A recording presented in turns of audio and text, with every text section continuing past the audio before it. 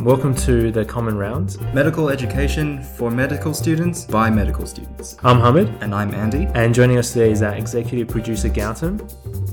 Today we'll be talking mainly about, still under the subheading of hemolytic diseases, but we'll talk about hemoglobin synthesis disorder. So that we're going to be covering thalassemia, so both the alpha and the beta type, and also sickle cell disease. Is there anything else you want to cover today? No, I think that's plenty enough to go through just for one episode. I think that's quite a bit. So stay alert and don't get lost. Also brace yourself. We're going for a big ride here. It's a pretty busy topic, but we'll really do our best to try to explain it. So Andy, do you want to kick us off by telling us... No, before we do that, if you're not familiar with hemoglobin synthesis, listen to our hemoglobin podcast first, and then dive into this guy. That's really key because we'll be talking about structures and different types of hemoglobin, and you need to understand that to understand this talk. Okay, sorry, go back again. So what is thalassemia? So thalassemia is a defect in hemoglobin synthesis, and if you remember, hemoglobin has a few different types. Mainly we're talking about in adults, so it's the alpha chains and the beta chains. A defect in alpha or beta production will lead to is what a thalassemia is. Yeah, so it leads to ineffective erythropoiesis and eventually hemolysis because these cells are not functioning. And then so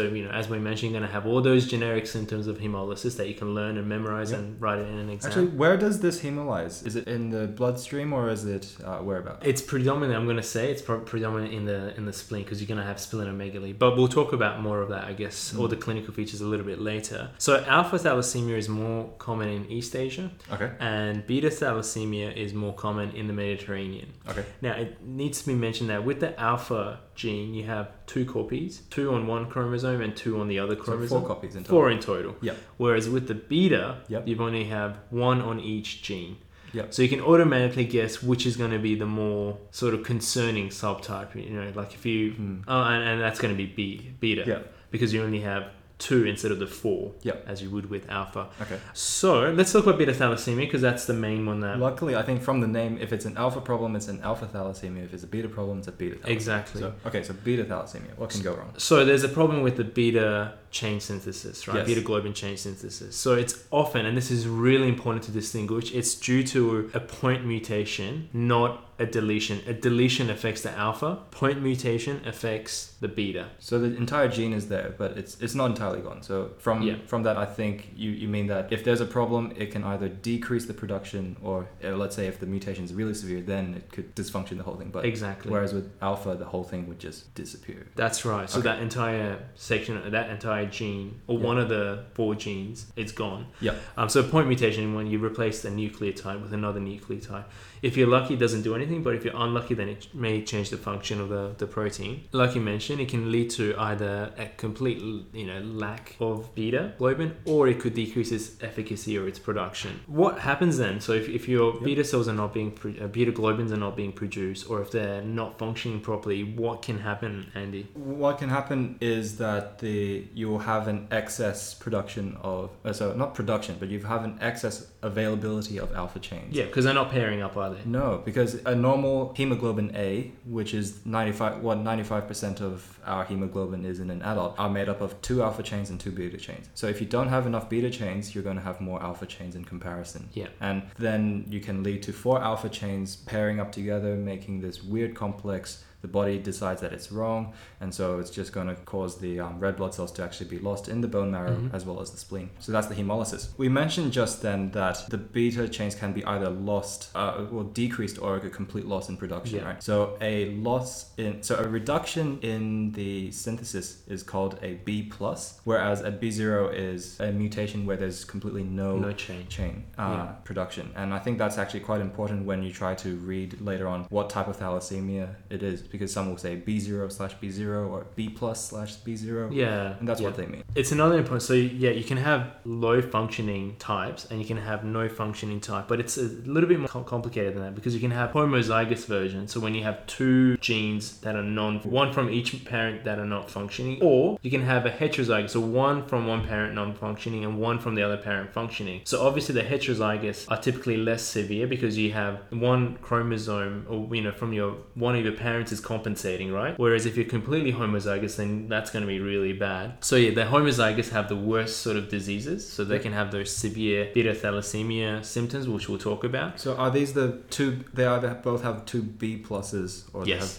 both two B zeros. Yeah. Yes, exactly. Okay. Whereas the intermediate ones are the ones that maybe they might have slightly the heterozygous sort of subtypes, or semi-functioning or not completely debilitating forms of mutations, which still enable the beta cells to have some function, and they're called intermediate. So what would you see in an intermediate sort of situation? What you would see is that you've got high levels of F chain production, and so what we mean by that is just you've got high levels of hemoglobin F, which is the fetal form of hemoglobin, isn't it? If you don't have enough beta chains, then the body's going to compensate with another form, and so you'll proportionately see a higher level of HbF. I think one thing we didn't quite mention as of yet, we mentioned there's this intermediate form, but so beta thalassemia also splits into major, intermediate, and minor. Yes. Although I think if you had to pick something to study, maybe we'll focus on the major a lot more than figuring out what exactly the intermediate does. But we'll move on to it. Yeah, and like we mentioned, the homozygous ones are typically the major subtype, and the heterozygous type are the minor subtypes. Heterozygous minor because you have another gene from your one of your parents' genes is functioning, so they're gonna compensate. We should mention delta beta thalassemia just so we cover the entirety. What is that? Yeah. That's when you have no production of beta or delta chains, and so as a consequence, you have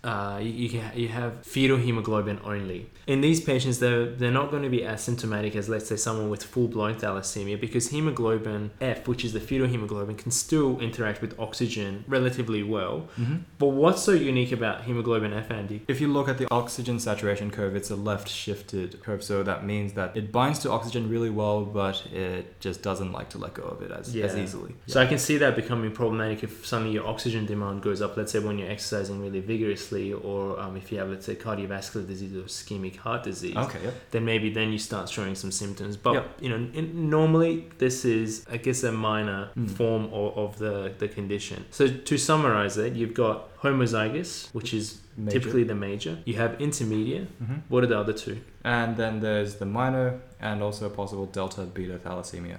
I think in terms of treatment wise, we'll move on to that later, so I won't jump ahead. Yeah, exactly. So let's talk about, so from now on, most of our talk is going to be focusing on the major, because that's the one that you really worry about. Yeah. So what are some of the clinical features associated with major thalassemia or the homozygous type? If they have beta thalassemia major, you won't see it until the child is of 6 months of age. And can you kind of guess why that might occur? The answer was in the physiology of it. Yeah. And so I can have a guess, and I'm suspecting that the newly born kids up to about 3 to 6 months will still have some fetal hemoglobin until that eventually goes down. You don't completely lose fetal hemoglobin. Mm-hmm. Refer to our talk on hemoglobin physiology if you're a bit confused. You still have some amounts in an adult form, but once you lose that in a child and then you can't produce proper hemoglobin A, then you start developing the symptoms. So what are some of the other symptoms that you can come to expect? Yeah, so at 6 months time, when the body switches over to alpha,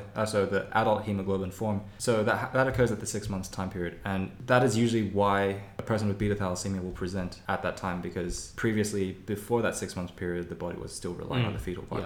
But once that presentation occurs, then we'll see red blood cell destruction in the spleen. So we mentioned that would cause splenomegaly in our last episode.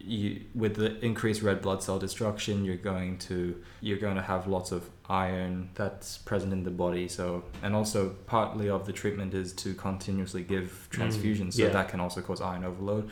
Refer to our hemochromatosis episode. But there's other things as well. There's this really interesting sign that you can see on the X-ray. It is the coolest looking it looks like the child, I mean, it's terrible for the child, but it looks like you've been electrocuted, and the hair on it looks like your hair is raised and someone's taken an X-ray of it. It's called a crew cut sign. Yeah, exactly. But what is it? Well, I mean, the term for it is called frontal bossing. And what happens is that because you have so much red blood cell turnover because of hemolysis, your bone marrow goes crazy and starts producing much more, driving down the erythropoiesis pathway much more. And so what would happen is that instead of these erythropoiesis taking place in your normal bones, it starts infiltrating all other bones. So typically you don't get erythropoiesis, let's say, in the skull. No, not at all. So you start developing erythropoiesis in the skull. So your skull starts expanding. Yeah. You guys have to look at the images. It's pretty crazy, both of an X-ray and of just a child with frontal bossing. It's very sad, but it's pretty amazing. So you're going to get enlarged maxillas as well, because the erythropoiesis is occurring there as well. But in general, you're going to get this bone marrow expansion. And what happens when you expand the bone marrow and maybe not have as much bone density? There's a condition. Is it like something to do with making the bone more fragile? Yeah. So you can develop osteoporosis essentially. Okay. We haven't talked about osteoporosis, but we hopefully will cover it in the future. Eventually, yeah. But yeah, so bone marrow expansion, you're going to get frontal bossing, like you mentioned, iron overload, splenomegaly because of the red cell destruction in the spleen. So you've got these set of symptoms. How do you go about diagnosing it? So we can look at the type of hemoglobin that's present. Yep. Through a process called electrophoresis.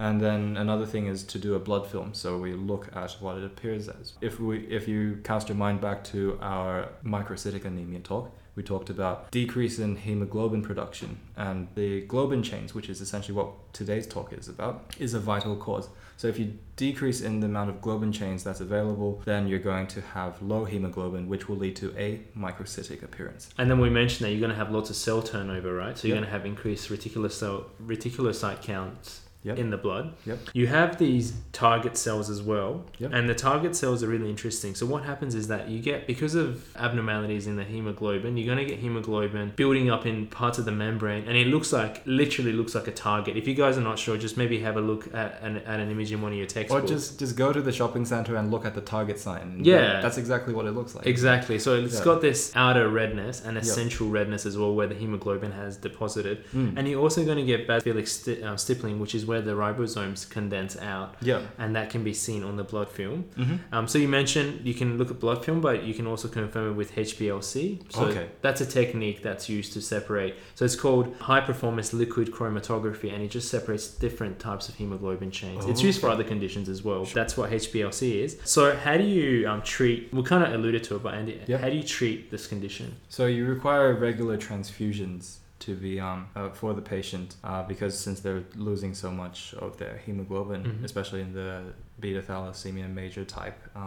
Another thing is to help with the turnover of cells is to supplement with folate. With the constant transfusions, you're going to have an iron overload, so you need iron chelation. I think another thing was that since the red blood cells can be lost they can get gobbled up in the spleen, so in very severe cases you might consider getting rid of the spleen. Yeah, which places you at increased risk of infection with encapsulated organisms such as H. influenzae or meningococcus, and so as a consequence you need to be vaccinated against those disorders if you haven't been so already. And then I think the ultimate form is a stem cell transplant. I think that's a really complicated topic, so let's not go into too much of it. Just be aware that you can give stem cell transplant, and that essentially cures the condition, but you worry about graft versus host disease. But we'll talk more about that stuff in the future. So let's move on to alpha thalassemia. So what chain is affected in alpha thalassemia? It would be the alpha chain. Beautiful. That was such a hard question. It was tricky. And what causes alpha thalassemia? So is it a point mutation or is it something else? Let's have a think about it, and it's a deletion, isn't it? So with alpha thalassemia, the alpha chain is found on chromosome 11, and as Hamid mentioned at the very start of the episode, there's 4 of them in total, 2 on each chromosome from each parent. Now, each time, if there's a mutation in one, we're talking about a deletion, so we're going to lose a complete one. There's 4 possible chances of outcomes in alpha thalassemia, right? So you can either lose 1 of the copies that makes alpha, you could lose 2 copies, you could lose 3 copies, or you could lose all 4. If you think about it, the one where you lose all 4 is the most severe, whereas the one where you only lose 1 or 2 is kind of manageable, maybe. Yeah, so 1 or 2, like you said, the patients are asymptomatic. They might have microcytic hyperchromic anemia because you still have this hemoglobin abnormality. If you lose 3 genes, that's when it starts getting really messy. So with 3 genes, you develop 4 beta chains start binding together because there isn't enough alpha chains, and you develop hemoglobin H. And then with 4 genes, unfortunately, that's a fatal condition, and the fetus often dies in utero, and that's called hydrops fetalis.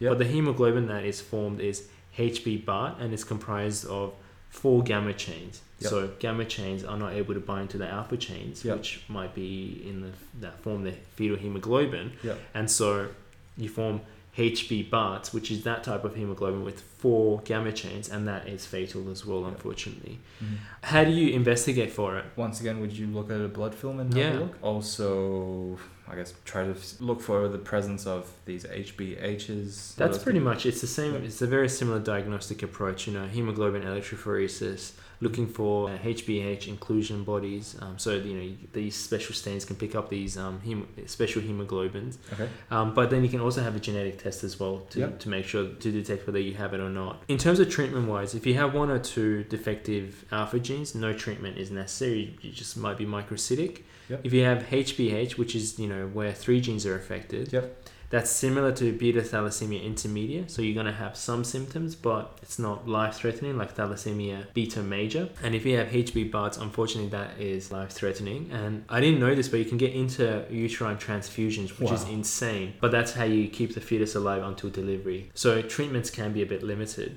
Yeah. So that is pretty much thalassemia. Now, are you guys ready to...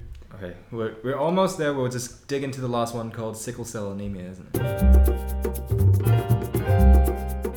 So let's talk about we'll talk about thalassemia. So let's talk about sickle cell disease, which is kind of related. We promise you guys it's not going to be very long, and we'll keep it short and sharp and to the most important points. I have to admit, sickle cell is really confusing. Mm-hmm. It confused me when I was going through it. I think I've got a bit of a good handle on it. Yeah. So what causes sickle cell disease or sickle cell anemia?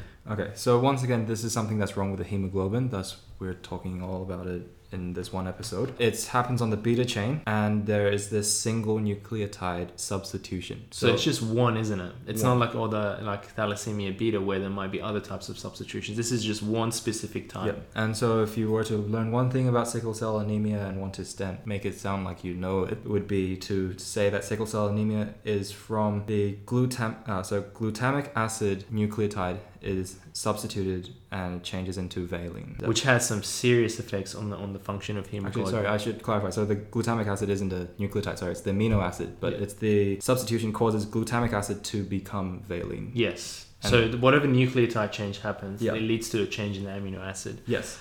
All right, you can have different types and mixture. This is where it gets really messy. Yeah. So sickle cell disease, which is a really bad kind. Okay. So not sickle cell trait, which we'll talk about. Sickle cell disease, which is a full-blown condition, develops as a result of individuals who have 2 hemoglobin S genes on each of their chromosomes. So one from mom, one from dad.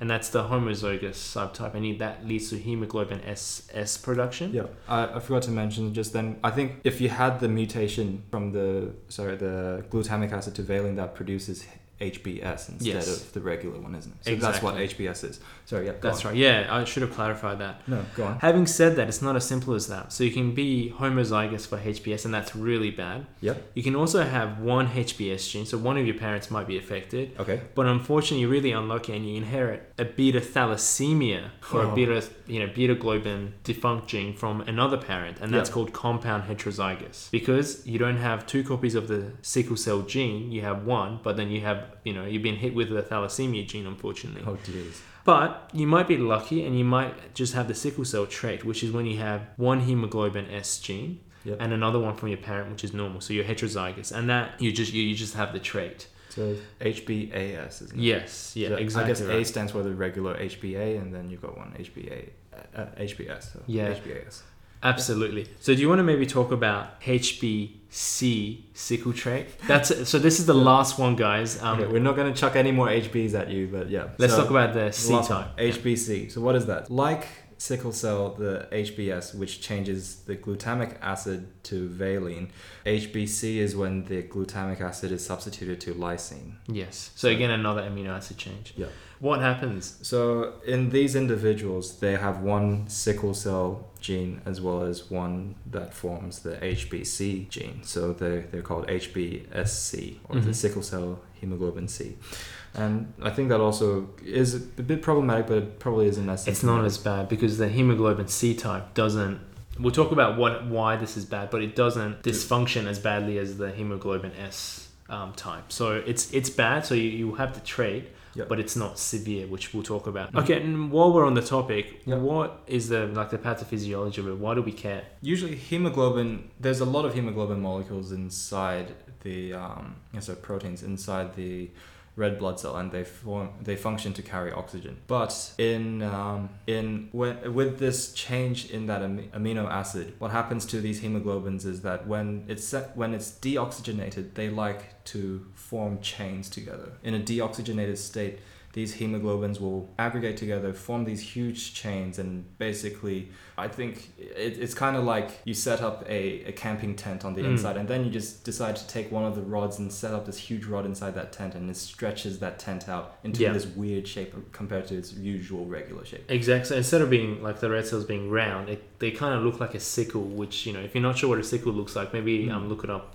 and see an image. Yeah, so it's this huge, there must be this huge polymer chain of hemoglobins that just got stuck together during this deoxygenated state that deforms the whole red blood cell. Yeah, and exactly. this deformity can cause larger problems such as... Yeah, we can talk about some of the problems and some of the clinical manifestations. But yeah, the deformity is an issue because it can cause blockages of microcirculation. We need to make a specific point that the reason you can have sickle cell trait is that if you're heterozygous, you need a much lower oxygen partial pressure in the blood for sickle cell formation. Whereas if you're homozygous, even at a really high oxygen pressure, you can still form sickle cells. And so that can be really devastating because that can cause, really severe blockage. Do you want to add anything to that? I was wondering, do you have any numbers to tell the... Yeah. So for heterozygous, a partial pressure of 40 milligrams of mercury in millimeters of mercury can cause that. Whereas in homozygous, so the severe type, a partial pressure of 80 millimeters of mercury, which is quite high, that you're starting to approach sort of normal lung partial pressures, that can start causing the crystallization. So it's really bad. And so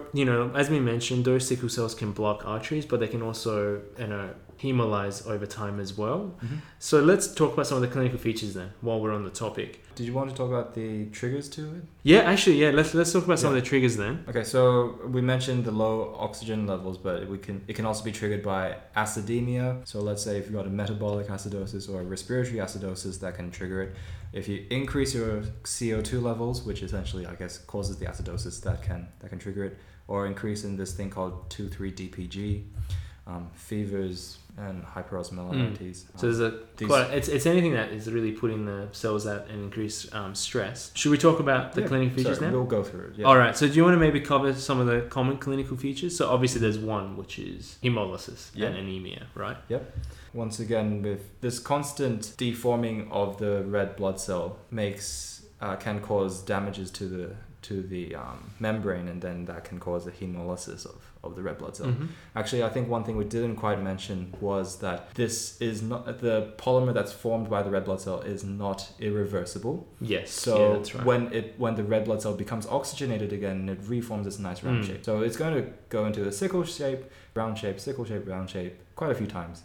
That can't be good though. No, but it can. I guess that would cause damage to the body. Yes. As well as its own membrane. Yes. But okay. Exactly. So on to the next one. Yeah. So there's a couple of presentations that you can come to see. So you can have vaso-occlusive. So as we mentioned, these sickle cells, these sort of crescent-shaped cells, can block the microcirculation. Okay. And so what can happen is that you can cause ischemia, or you can cause infarction of the tissue. Unfortunately, what happens, because this disease can affect children and the young, you can get infarction of the bone, and that can be associated with severe bone pain, but it can also cause bone deformities as well. It can cause infarction in the brain. So often when you see a child that has had a stroke, then you start thinking, hey, maybe this child might have had or has sickle cell anemia, because that is a common cause of stroke in kids. But what about the visceral sort of symptoms, Andy? The sickles can actually can get lodged in the inside the organs, and can cause blood to be pooling within them, and then also it can cause this chest syndrome as well. I believe it gets stuck in the lung, and so that can affect the oxygen perfusion. As well, so that can cause some chest pain. Yeah, exactly. Another thing is that in combination with a acute infection, let's say from a parvovirus or folate deficiency, it can cause this aplastic anemia. And Hamid, do you want to explain? Yeah. For those of you guys who don't know what pyrovirus is, pyrovirus affects erythroblast development. And so if there's a high level of this virus circulating, then that can deplete your erythroblasts and add even more pressure on the bone marrow. Or if you have nutrition or nutrient deficiencies, as you mentioned in the case of folate, then the bone marrow just gives up. Yeah. It can't keep up with the cell turnover. And so you develop aplastic disease. We're going to talk about aplastic syndromes in a future episode because that's a really important topic. But you just have suddenly a massive drop in your reticulocyte count, decreased red blood cells, and these patients need transfusion because to give the bone marrow time to recover. We mentioned about hemolytic disease as well. Overall, you have this vaso-occlusive presentation, you have visceral presentation, you have aplastic, and you have hemolytic presentation. I think they're the main presentations. And not everyone's going to present with all of these at once. It's going to be variable as well. So how do we diagnose it, Andy? We can either have a look at blood counts and then see what is raised or not. So in the homozygous HBSS, you would have raised reticulocytes because the body's trying to pump out extra. That's severe form, yes, isn't it? Yeah. And then it will have decreased hemoglobin levels as well as a decreased concentration of hematocrit. Whereas with the heterozygous HBAS form, then the blood count can look quite normal. Yes. Yeah. What else would? So often a good way of diagnosing sickle cell disease is to run a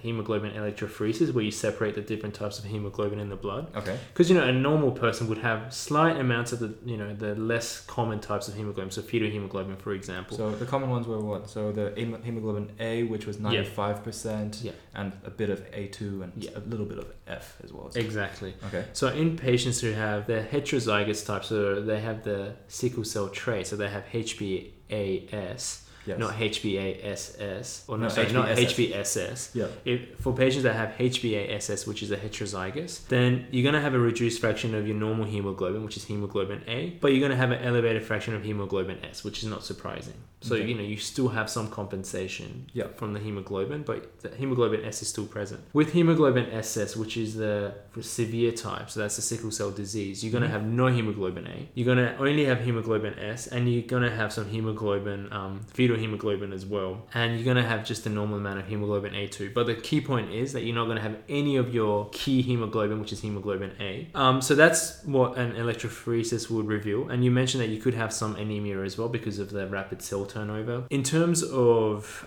other approaches or other things you might expect, if patients have splenomegaly and then you have splenectomies and you remove the spleen, you can have these type of red blood cells that have a feature called Hal-Jolly bodies. Interesting name, Hal-Jolly bodies. Yeah. Can you explain what that involves? Hal-Jolly body is something that you can sometimes find in a red blood cell.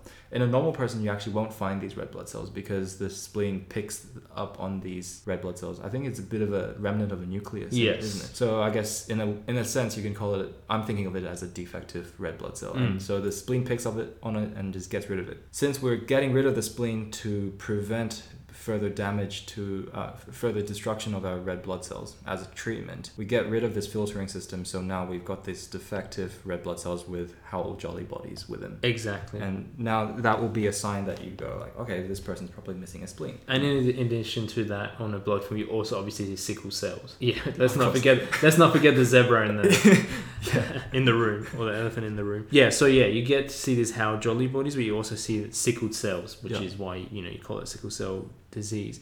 How do we treat it? You can try to prevent yourself from getting stressed in those situations.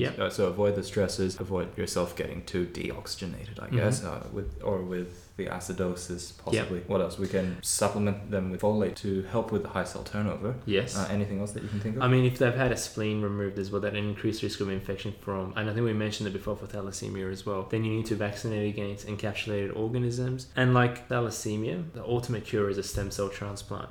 That's it for sickle cell disease. So guys, we're really sorry this is such a long talk, but the good news is we've covered so much. So if you listen to this, you pretty much understand all of the hemoglobin abnormalities that you need to know, let's say for an exam. Is there anything else you want to add before we wrap up? I think that's enough to digest. Yeah. As always, if you have any feedback or suggestions, let us know, and we'll catch up with you next time. And next up, hopefully we'll be covering some of the coagulopathies and sounds interesting. Hemophilia. So that should be really interesting. So stay tuned. Stay tuned.